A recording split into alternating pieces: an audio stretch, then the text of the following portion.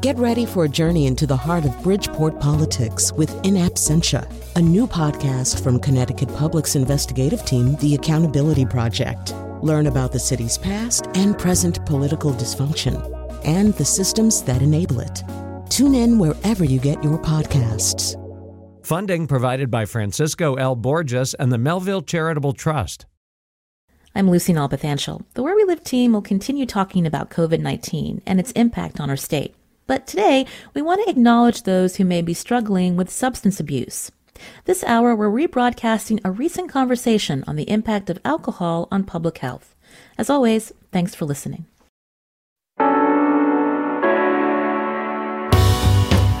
This is Where We Live from Connecticut Public Radio. I'm Lucy Nalpathanchel. 100 years ago this year, Prohibition went into effect, putting in place a ban on making, selling, and transporting liquor in the U.S. It would go on to be repealed nearly 14 years later. But how did the Prohibition movement inform drug policies in our country in later decades? We talk about that with Thomas Pegram, history professor at Loyola University in Maryland, and author of the forthcoming book, Prohibition's Greatest Myths, the distilled truth about America's anti-alcohol crusade. First, you've heard about the opioid epidemic in the United States, but is the country also facing an alcohol epidemic? A new study has found alcohol-related deaths between 1999 and 2017 have more than doubled. The number of men dying from alcohol still outpaces women, but researchers uncovered another surprising statistic when they analyzed death certificates during this time period.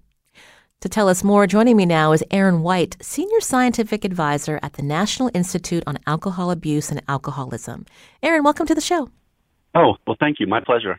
I mentioned that alcohol-related deaths are up over the last decade from 1999 to 2017.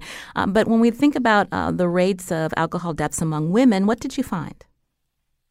We found that, just as you mentioned perfectly, the overall number of deaths in the United States from alcohol is accounted for by men. Men account for about 75% of the deaths. But the biggest increases over the last 20 years have been among women, which is consistent with increases in drinking among women and increases in emergency department visits for alcohol and hospitalizations for alcohol among women, too.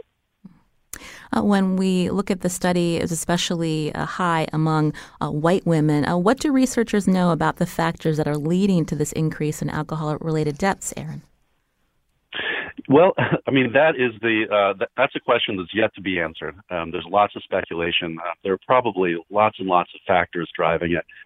We know that over the last century or so, since Prohibition, there's been a general narrowing of the differences in alcohol use and negative outcomes among men and women. This has been going on for, at least a century in the United States. So in some ways, this is a continuation of that narrowing that we've been seeing. Certainly, there are other factors. People have speculated that as we're doing our best to march toward equality, we haven't removed some of the typical responsibilities women have held in society over the last 100 years. So, for instance, there are more women who are breadwinners in their home, but they're still also doing more of the domestic work and taking on a lot of that stress as well. So there's a chance that some of it is driven by increases in stress, increases in the ability to afford alcohol. Some of those factors are probably at play. But my guess is there's a whole list of things that are contributing. Mm. And when we look at some of maybe the social factors, is it more acceptable for women to drink today than past decades? It certainly seems to be. And in fact, you can see it in the way that we advertise alcohol over the last 100 years. I'm not suggesting the ads are driving the problem, but they do reflect sort of where we are as a culture at that time. And you can see in the advertisements over the last 100 years that ads for alcohol moved from men only to women serving men to men and women drinking together to suddenly in the 70s you see all these ads. It's just women drinking. And so, there certainly does seem to be an increased acceptance of that.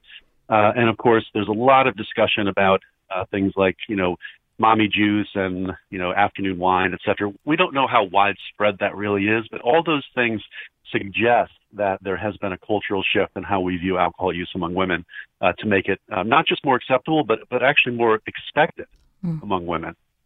When we talk about advertising, are there particular drinks that people see maybe that aren't as bad as, say, hard liquor? I'm thinking about this craze now for hard seltzer. Yeah, I think over time there have been these the emergence of types of beverages that are popular for a while. I remember growing up in the 80s and wine coolers were really popular, and so who knows how long this will stick around, if it'll be a permanent thing or if it's just a fad. It's the important thing to keep in mind is that the drug is always the same. Alcohol is alcohol.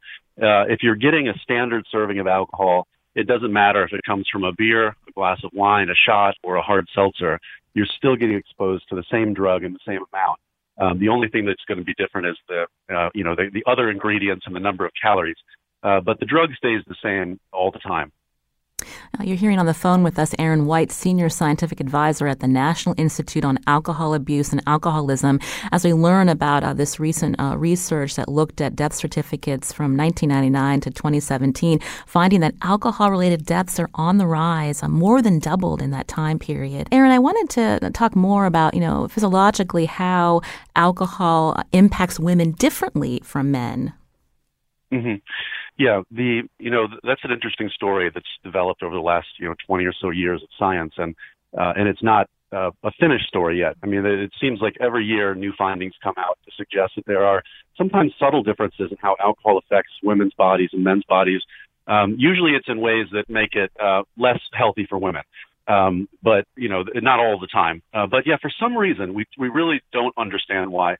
Women seem to be more likely to develop certain harms from alcohol. For instance, once the liver gets inflamed from drinking in women, it progresses to full-blown liver disease faster. The progression of alcohol use to alcohol use disorder seems to happen faster for women. Women seem to be at an increased risk of certainly breast cancer from relatively small amounts of alcohol. For some reason, women tend to have memory blackouts more easily than men. And even if you give alcohol to somebody in an IV, so you could perfectly control how much alcohol they get in their body, women get worse hangovers than men at exactly the same amount of alcohol. So part of it seems to be that women absorb alcohol differently than men, so they end up with a higher peak blood alcohol concentration after each drink. A lot of that just has to do with the fact that women tend to store more fat in their bodies than men. So if a man and a woman of exactly the same size drank a shot, the woman has more body fat. Typically, that means less water in the body. So the alcohol goes into a smaller amount of water, so your blood alcohol level is a little higher.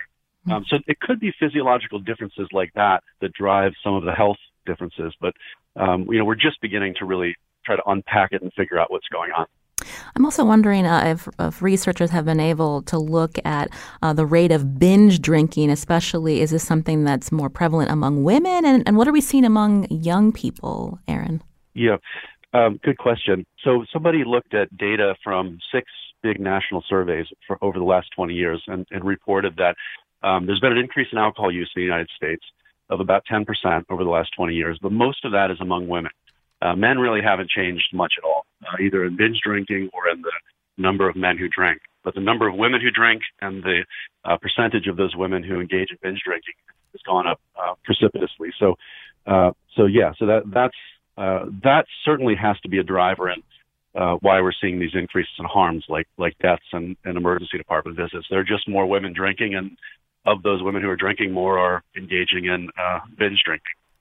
And with young people, what do we know in terms of, has it been going down? With young people, we're seeing sort of the opposite pattern with young people. With adults, there's been an increase in consumption that's been bigger for women.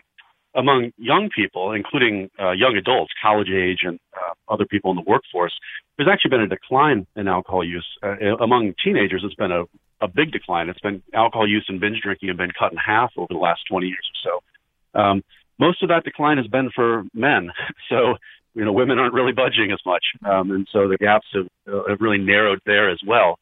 But the good news is it's going down. The bad news is we don't know why it's not going down as much for girls. And there's another part of this story, and that is that we're seeing that our kids aren't socializing as much. And, alcohol tends to be a socially used drug. So they might just have fewer opportunities to drink. Our kids are more depressed and anxious. The data tell us that they're more likely to drink alone when they drink. So it's not all good news. Our concern is that of those kids who are drinking, there might be more who are going to be likely to drink in an unhealthy way to cope with stress, for instance. So there's always different layers to these stories. But regarding, our kids, the good news is drinking is really plummeted. And there does seem to be an interest among younger adults in sobriety, in taking, at least a month off. There's Sober September and Dry January. So it seems that we're seeing the beginnings of a real cultural shift in how young people in our country view their relationship with alcohol, which is very promising. I mentioned at the top of the show, most Americans are aware of the country's opioid epidemic. But when you compare alcohol-related deaths to opioid overdoses, is it still worse, Aaron? Oh, yes. I mean, for instance, in this study, just based on death certificates in 2017, there were about 73,000 Americans who died from alcohol-related causes, compared to about 47,600 opioid overdoses. But it's important to recognize that far more Americans drink alcohol than use opioids. So it tells you just how dangerous opioids can be. That one drug that's used by a much smaller portion of the population can cause, that much harm. I mean, alcohol is our most widely used intoxicant, so it makes sense that you'd see more total harm related to alcohol than these other drugs. But the reality is, we don't have a problem in this country with any specific drug per se. We have a problem with people struggling to cope with their lives and losing hope for the future, et cetera. That's what's driving what are being called deaths of despair. And they involve lots of drugs. My guess is that, if there were another drug that was more easily available than alcohol or opioids, that's what people would be using. And so, that's a whole different story. People want to cope with their lives. And if it's difficult, we just have a tendency to reach for substances like alcohol and opioids. But there's not one specific drug that I would say is the problem. The problem is, why people feel compelled to reach for them. I want to bring into the discussion now Nancy Navarrete, Deputy Commissioner for the Connecticut Department of Mental Health and Addiction Services, or DEMHS. Nancy, welcome to the show. Good morning. So we've been talking about this research that Aaron and his colleagues did looking at alcohol-related deaths from 1999 to 2017. How does DEMHS respond when they see this national study and the findings? Mm-hmm. Let me just step back a little bit just so your listeners understand the work that we do.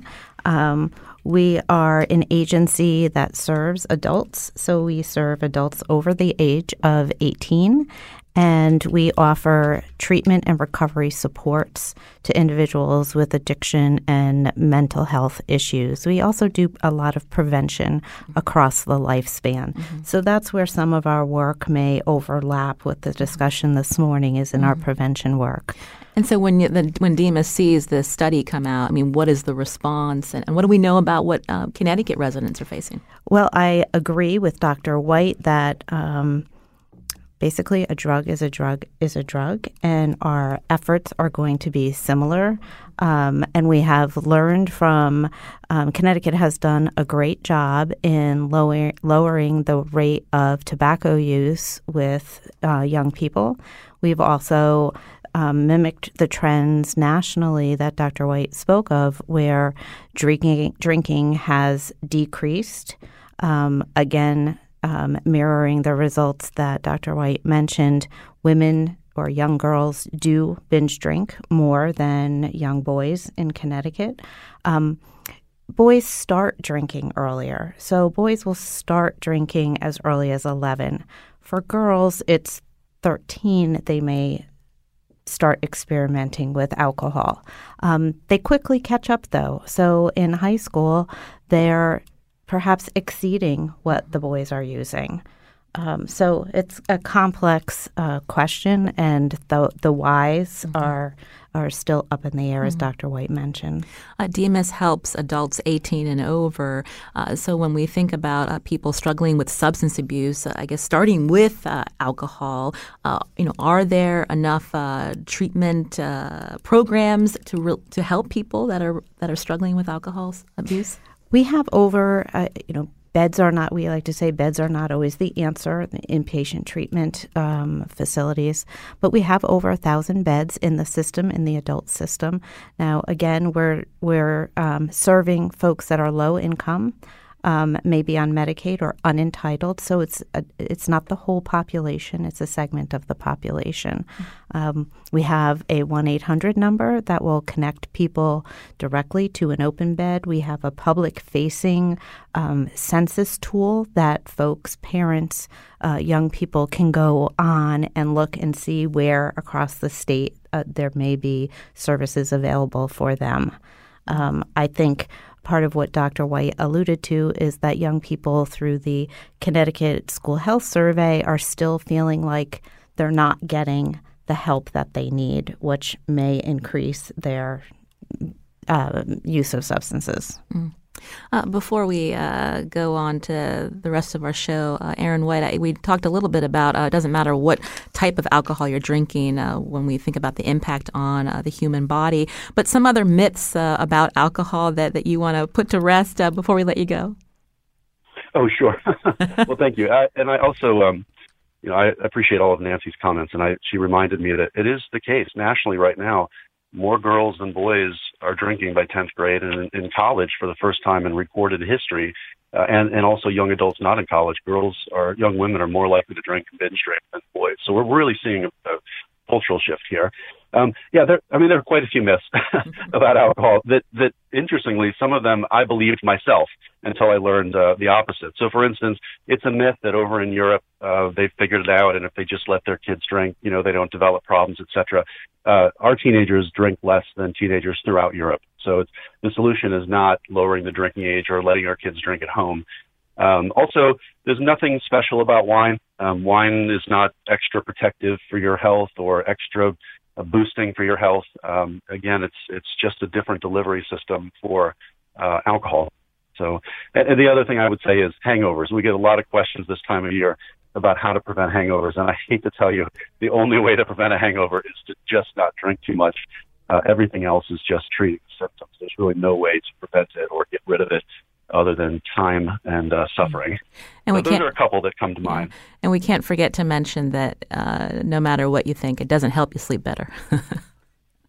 Well, that's the other thing, too. It disrupts your sleep. Mm-hmm. It helps people fall asleep a little faster, so they sort of get tricked into thinking it helps sleep. But what it does is then fragments your sleep, and people tend to wake up earlier. And, of course, as we age, that's the last thing we want to be doing. Well, I want to thank Aaron White, Senior Scientific Advisor at the National Institute on Alcohol Abuse and Alcoholism, for joining us today to talk about this research that he and his colleagues undertook, again, looking at alcohol-related deaths over the last decade from 1999 to 2017. Aaron, we appreciate you coming on. Thank you. Oh, my pleasure. Thank you so much. This is Where We Live from Connecticut Public Radio. I'm Lucy Nalpathanchel. Also with me in studio is Nancy Navarrete, a Deputy Commissioner for the Connecticut Department of Mental Health and Addiction Services, or DEMAS. She's going to stick around as we continue to talk about, again, substance abuse in our country, recovery programs, but also we're taking a look back, this next segment, at prohibition and the impact of that national movement on drug policy. Find us on Facebook and Twitter at Where We Live.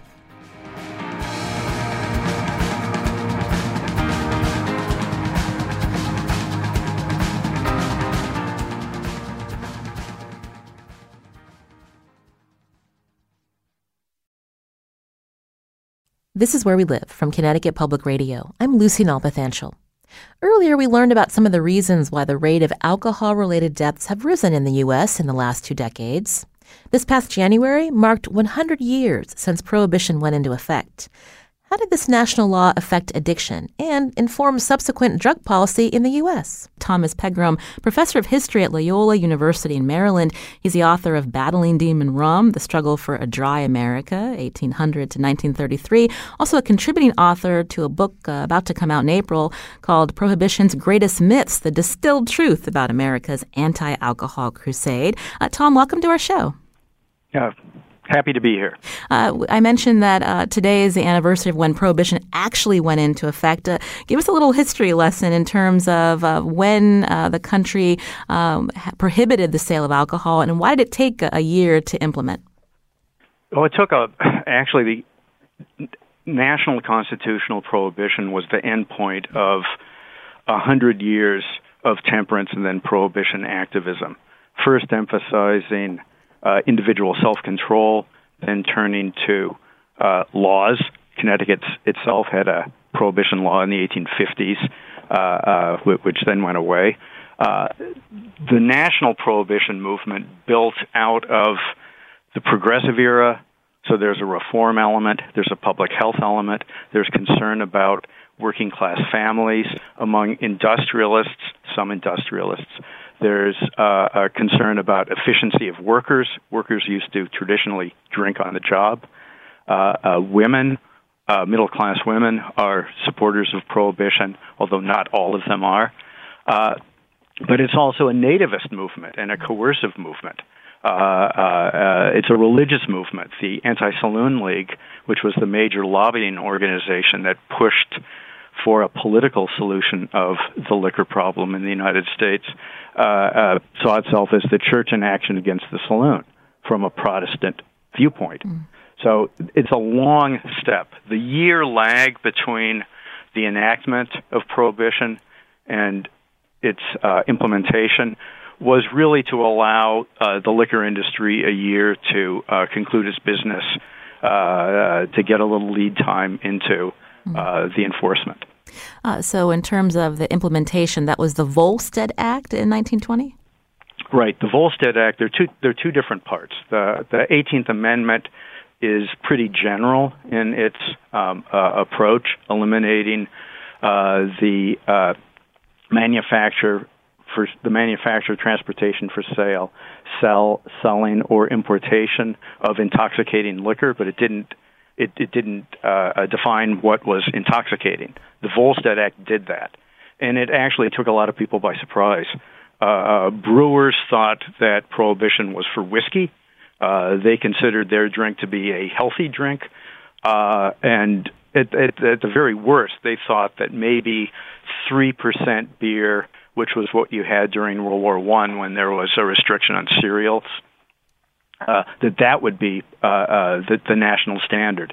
Instead, the Volstead Act adopted a very harsh 0.05% alcohol content made for an intoxicating liquor. That was a tax standard. It wasn't one based on science, but it essentially eliminated all alcoholic beverages. And so before the Volstead Act, there were already plenty of places in this country that had actually banned drinking because of the temperance movement and others? Yeah. Much of the country was under state prohibition laws. One reason they pushed for national prohibition was the Northeast was holding out, and in order to keep alcohol out of dry states, they went for that. But there actually a lot of the emphasis was at removing the supply and attacking the liquor industry, either saloons or distillers. They were the target more than individual drinkers. A lot of states that had state prohibition laws had personal use exemptions. You could import up to a quart a month, in some cases, pretty large amounts of alcohol for personal use. That all disappeared with national prohibition and the Volstead Act. Tom, I was wondering if you could go more into detail, again, before prohibition was passed, how serious of an issue was alcoholism in the United States in terms of consumption? It was a massive issue. Especially in the 19th century. In the 19th century, when the United States was industrializing, first of all, there are no safe liquids to drink. Water supplies aren't really safe. Milk can't be kept fresh. Distilled liquor was really the safest thing to drink. And that meant Americans drank an awful lot. That's why you first had these temperance movements in the 19th century. Going into the 20th century, alcohol consumption became tied into a cultural war as more and more immigration from Eastern and Southern Europe, wine-drinking countries, distilled liquor drinking countries, countries with the tradition of the Continental Sunday, where you would go to a beer garden with your family on the weekend rather than spending the day at church or in contemplation. That tied into it. There are automobiles. There's moving machinery. There are a lot of issues that made drinking a big problem. You're hearing Tom Pegram, again, professor of history at Loyola University in Maryland, author of a couple of books, one forthcoming called Prohibition's Greatest Myth, The Distilled Truth About America's Anti-Alcohol Crusade. I wanted to ask, since we heard about the lead-up to Prohibition, Tom, once it was implemented, talk a little bit about its impact, short-term and long-term. Okay. Short-term impact was there was an attempt by the country, by and large, to accept the law, but over time there was greater and greater resistance. It was a big step to defy a constitutional amendment. Connecticut, for instance, none of the representatives from Connecticut voted to pass the Prohibition Amendment. Connecticut didn't ratify the 18th Amendment, but once it became law by 1921, Connecticut passed what was called by the Anti-Saloon League a fair enforcement law. So there were attempts to enforce. The problem was there wasn't a real mechanism to make enforcement effective and corruption-free. Partly because there was a split between a vision of federal enforcement that could be done on the cheap, claimed the Anti-Saloon League, and state enforcement. This is the concurrent enforcement component of the 18th Amendment, which meant you had to have states and federal officials working hand in hand. There was never a big enough budget to enforce the law everywhere, and many states made minimal attempts to enforce. Some did, but over time, beginning with New York in 1924, some states began to repeal their enforcement statutes, saying that the law was leading to a kind of defiance of law and a kind of moral degradation because the law could not be enforced. So there was some enforcement. Unfortunately, the harshest enforcement was against marginal groups in 1920s society, immigrants, African American communities. Prohibition was real for some Americans. They really did feel the brunt of it. In other cases, if you were wealthy enough, first of all, you could, if you had legally purchased pre-Prohibition alcohol, you could drink it in your home, and you could serve bona fide guests. You couldn't sell it. You couldn't move it around. But so there were class dimensions to the reform that also led to controversy.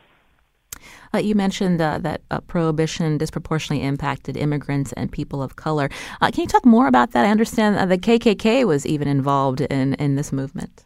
Yes, the Klan was actively involved in Prohibition enforcement in some places. The Klan in the 1920s was a mass movement. It was one that claimed that native-born white Protestant Americans were the authentic Americans, and they somehow had some genetic predisposition for democracy that other people did not have. And so immigrants, Catholics, non-whites aroused suspicion in their eyes. Those were also the groups that were most suspicious and skeptical toward Prohibition. And what happened in some communities is that members of the Klan arguing that if the law is not being enforced, that leads to a drop in the effectiveness of democracy. They essentially volunteered to act as constables in Prohibition enforcement for cash-strapped state and local authorities. In Indiana, there was an old anti-horse thief law that allowed private citizens to be deputized, and hundreds of Klansmen across the state were deputized under the Horse Thief Detective Association. Some of them were issued firearms, badges, and they went out and took part in prohibition raids. And this also, Prohibition started this incarceration, more prisons that were developed? Yeah, that's a major development out of the Prohibition era. There's so many arrests under the Prohibition laws, which get stronger over time. In 1928, 1929, when Hoover comes in as president, there's actually a renewed attempt to enforce the law, and there are harsher incarceration laws, and a lot of national prisons are built during this period. There's also a rise in crime in the early part of the 1920s. It's not totally tied to Prohibition. It begins to dip again after 1925, but that led to an after-the-fact reaction and the building of more prisons. And it also kind of enshrined a coercive, punitive approach to regulation rather than one that emphasized education. And that had been a split in the Anti-Saloon League. There was one branch that said, we don't care about the next election, we care about the next generation. People should learn not to depend on alcohol, and we should help them to learn that. There were others that wanted quick results and wanted to rely on the law and on harsh laws. And that side tended to win out. Eventually, Prohibition was repealed nearly 14 years later. When we look at policies in our country in the decades, subsequent decades after, in terms of the war on drugs, was this public policy approach, was it influenced by the Prohibition movement, Tom? Yes, although with some differences. One of the big differences was the alcohol industry, liquor manufacturers, are dead set against Prohibition. But some of the important drug laws and enforcement was actually supported by pharmaceutical companies and others who manufactured some legal drugs, and they wanted to maintain control over them. But in other ways, I mean, one of the branches of the Prohibition Unit, which was the federal enforcement arm, did narcotic enforcement. Another thing that they shared was that marginalized communities and working class communities tended to be targeted more fiercely. A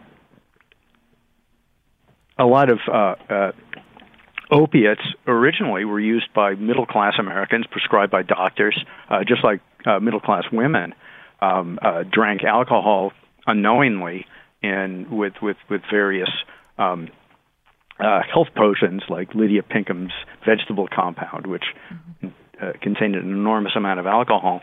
It's only when you started to spread to the streets, to immigrant communities, there's no concern about marijuana until Mexican immigrants are coming into the United States and the Southwest, and they're concerned.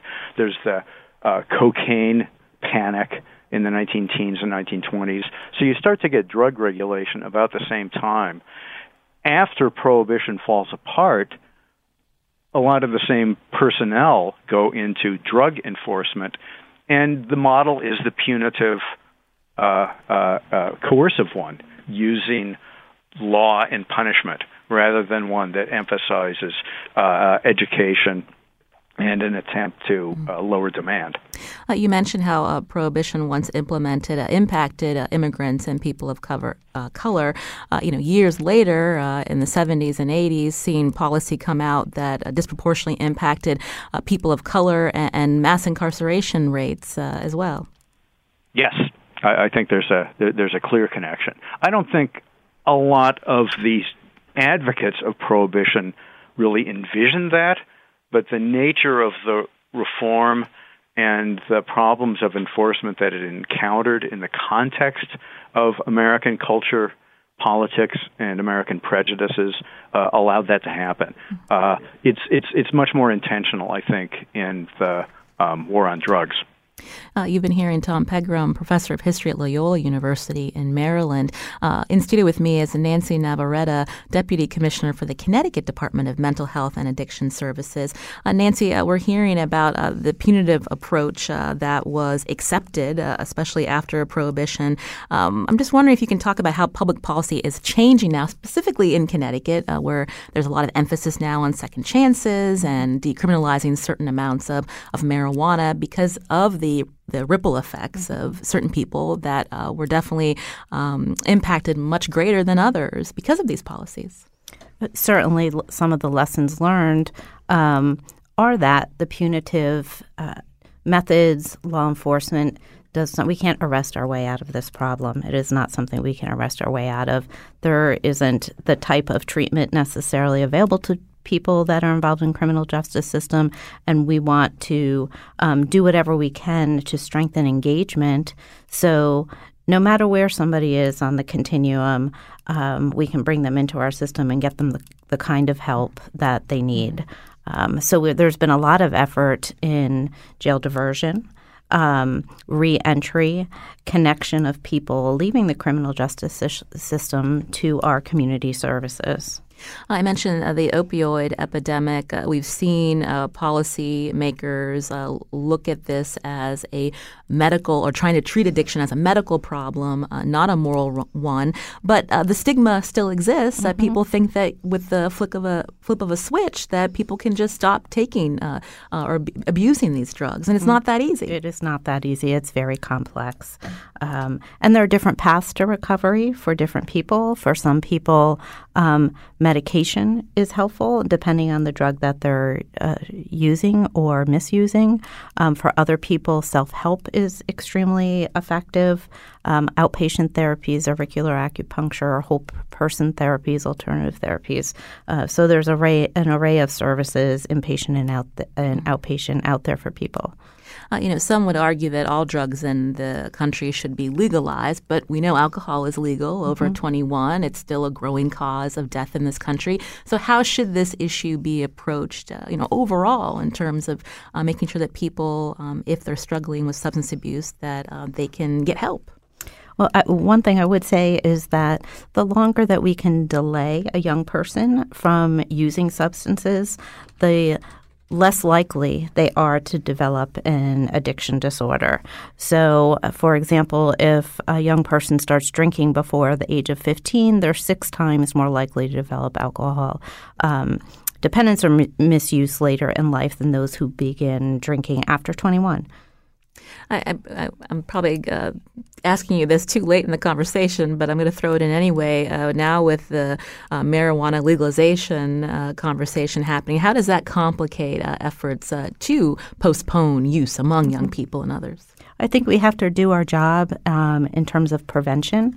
We can apply some of the same public health principles that we have successfully applied to alcohol use in teens and smoking in teens. Connecticut's rate of smoking in teens is well below the national average.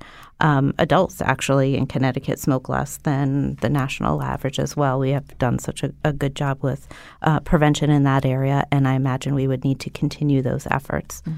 We're going to head to break. I want to thank Tom Pegram for joining us again, professor of history at Loyola University and contributing author to this forthcoming book, Prohibition's Greatest Myths, The Distilled Truth About America's Anti-Alcohol Crusade. That book coming out in April. Tom, thanks for joining us today. Oh, thank you. Good conversation. Thank you. And Nancy's going to stay with us again. Nancy Navarrete, Deputy Commissioner for the Connecticut Department of Mental Health and Addiction Services. We're going to expand this conversation about recovery programs in the state of Connecticut. We're going to hear about the growing number of hospitals using what's called recovery coaches. You can join us too. Find us on Facebook and Twitter at Where We Live.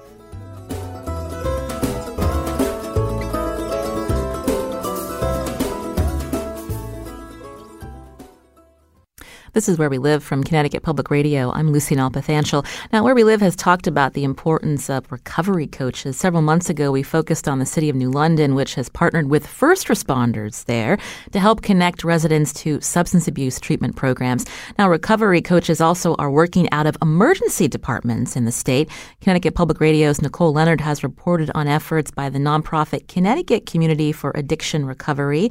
Nicole joins us now in studio. Thanks for coming back on the show, Nicole. Yeah, I'm happy to be here. So tell us about recovery coaches. Why are they growing and why are they being placed in hospitals? Yeah, recovery coaches, they're not meant to duplicate services that are provided by doctors or psychologists or physicians. They really are there to help support people who are struggling, sometimes in the most traumatic points of their active addiction. The particular recovery coaches that we focused on recently are ones that work in emergency departments. So they may be seeing people who are coming in with after an overdose. They may be seeing people who just went to the hospital because they recognize they have a substance use disorder, but they don't know where to go for help. So these people are really there to help support that person, their family members, and help explain to them maybe what the medical personnel is telling them, as well as connect them with some of the addiction prevention or treatment services in the community. So they're really an important link that are working with other medical staff in the emergency departments to help support people who are struggling with addictions to drugs or alcohol or other things. You met a resident, I believe her name is Deb Truax, who is one of the residents that's been paired up with a recovery coach. Can you tell us a little bit about her? Yeah, Deb. Deb was, she recognized that she was struggling with a substance use disorder, and it wasn't opioids. So a lot of, even though there's a lot of focus on the opioid epidemic, there are still people, as we know through this entire segment, that, people are still struggling with alcohol and other drugs. So she recognized she had a problem, but she was afraid to tell family and friends. She really didn't tell anybody about it. And so she went to a hospital for help, and that's when she got connected to a recovery coach. You alluded to her. She didn't want her family to know about her trying to get help for addiction. Let's hear what she told you. Because the stigma is so powerful, because that's why we stay hidden and we don't get help, and it gets worse and worse. Wherever we find that is a gift and it's helpful. And so a whole profession, a whole position devoted to that can do a great deal of good. You also talked with Michael Serrano, who was her recovery coach. Talk about why that was such a powerful partnership, because when we talk about stigma, he knew exactly what she was going through. Yeah, a lot of the unique thing about recovery coaches is that if most of them are in recovery themselves. So they've directly experienced substance use disorder. They are in recovery, which is a lifelong thing. You're always in recovery and you're always working toward recovery. So Michael was able to connect with Deb in a way that she didn't feel she was able to connect with maybe doctors and other medical personnel that were trying to help her. They were doing their jobs. But it was really when she met Michael that she said, okay, here's somebody who actually understands what I'm going through, who won't judge me, and he was there to help her navigate this very scary time in her life. And how long do these recovery coaches work with individuals? So a lot of them, they meet with patients in the emergency department. That's really their first point of contact. And sometimes people right out of the emergency department, they can help connect them directly with maybe that person wants to go straight into detox. Maybe that person wants to go into outpatient treatment. Sometimes, though, it's really just connecting, making sure they have their contact information, and then the recovery coaches follow up with that patient the next day, the day after that. They'll call them every day sometimes to help keep that connection. And so sometimes they will stay in connection with these patients for long periods of time. And Michael and Deb met back in 2018, and they are still connected, and they're both in recovery. Wow. Nancy Navarrete is with us, Deputy Commissioner for the Connecticut Department of Mental Health and Addiction Services. I understand that this Recovery Coach program is one of the initiatives from DMIS. Can you talk more about how many recovery coaches there are in Connecticut and some of the outcomes you've been seeing? Well, right now there are recovery coaches in 19 hospitals across the state, which is very significant. We have recovery coaches in many levels of care. So in our methadone clinics, we have recovery coaches. We have recovery coaches that are women, so they can establish a unique connection with our women pregnant and parenting who are in recovery. That's a special population. And it's just really helpful to be able to look someone in the eye that has been through the same thing or a similar experience as you have. And I think it's just a comforting, and you had used the word partnership. It's a partnership and a relationship that can really help a person find their path. I wanted to take a quick call. Keith has a question. Keith, go ahead. Hi, thank you for taking my call. So my question is for the panel. I have a friend who's struggling with alcohol addiction, and he's in his early 20s. And I've been trying to help him provide like a mental support and like support group through friends, but he's really struggling. He had like 2 DUIs, and we're just all like really worried. So if a panel can suggest any resource or anything like that, that would be helpful. Thank you. Nancy? Sure. So our website, if you look for Connecticut DEMIS, there are many resources there. We have a 1-800 number, so 1-800-563-4086, and we would be very happy to connect you with services through our 1-800 number. We also have a Live Loud campaign, and through that campaign, it's targeted on opioids, but it will link you to some of the services in our system. And just to clarify for Keith who's calling, if they want to look at the website, what is it? ct.gov/? Yes, if you just put in your browser Connecticut DEMIS, you will be taken right to it. And DEMIS is spelled DMHAS for Keith. Correct. Okay. Before we run out of time, I understand that there's efforts to expand this recovery coach program, also to help people in the Department of Corrections. I wanted to highlight this report from Connecticut Mirror's Kellen Lyons, who found that former inmates now account for more than half of all drug overdose deaths in Connecticut. So how soon will that be helping people out of prison, Nancy? So it's really important. As you said, that's a statistic that is quite frightening. What happens is people establish some time without substances in their system when they're incarcerated, and then upon release, they are not connected. They may not be connected to services, and that is a key interval. So if we have these recovery coaches connect people directly from discharge to the next level of care. So a community provider, be it a physician or a counselor or a person in recovery, then I think we're going to start seeing success and turn those numbers around. So that will be up and running soon. And so the funding for this program out of DEMIS, your department, not in jeopardy when we think about the next legislative session and budget cuts? So these are federal dollars, okay. And they go through September of this year, and we are hoping that we will get another year, a third year of what's called SOAR, State Opioid Response dollars, and it's looking good that will happen. Well, I want to thank again Nancy Navarrete for joining us, Deputy Commissioner for the Connecticut Department of Mental Health and Addiction Services, or DEMIS. DMHAS is the acronym. Nancy, thanks for joining us today. Thank you so much. Thank you for having this conversation. Also with us, Nicole Leonard, Connecticut Public Radio's healthcare reporter. Nicole, we're going to link to your story at WNPR.org/wherewelive. Also tweet it out at Where We Live. We thank you for coming in. Thanks for having me. Today's show produced by Carmen Baskoff. Our technical producer is Kyone Wolf.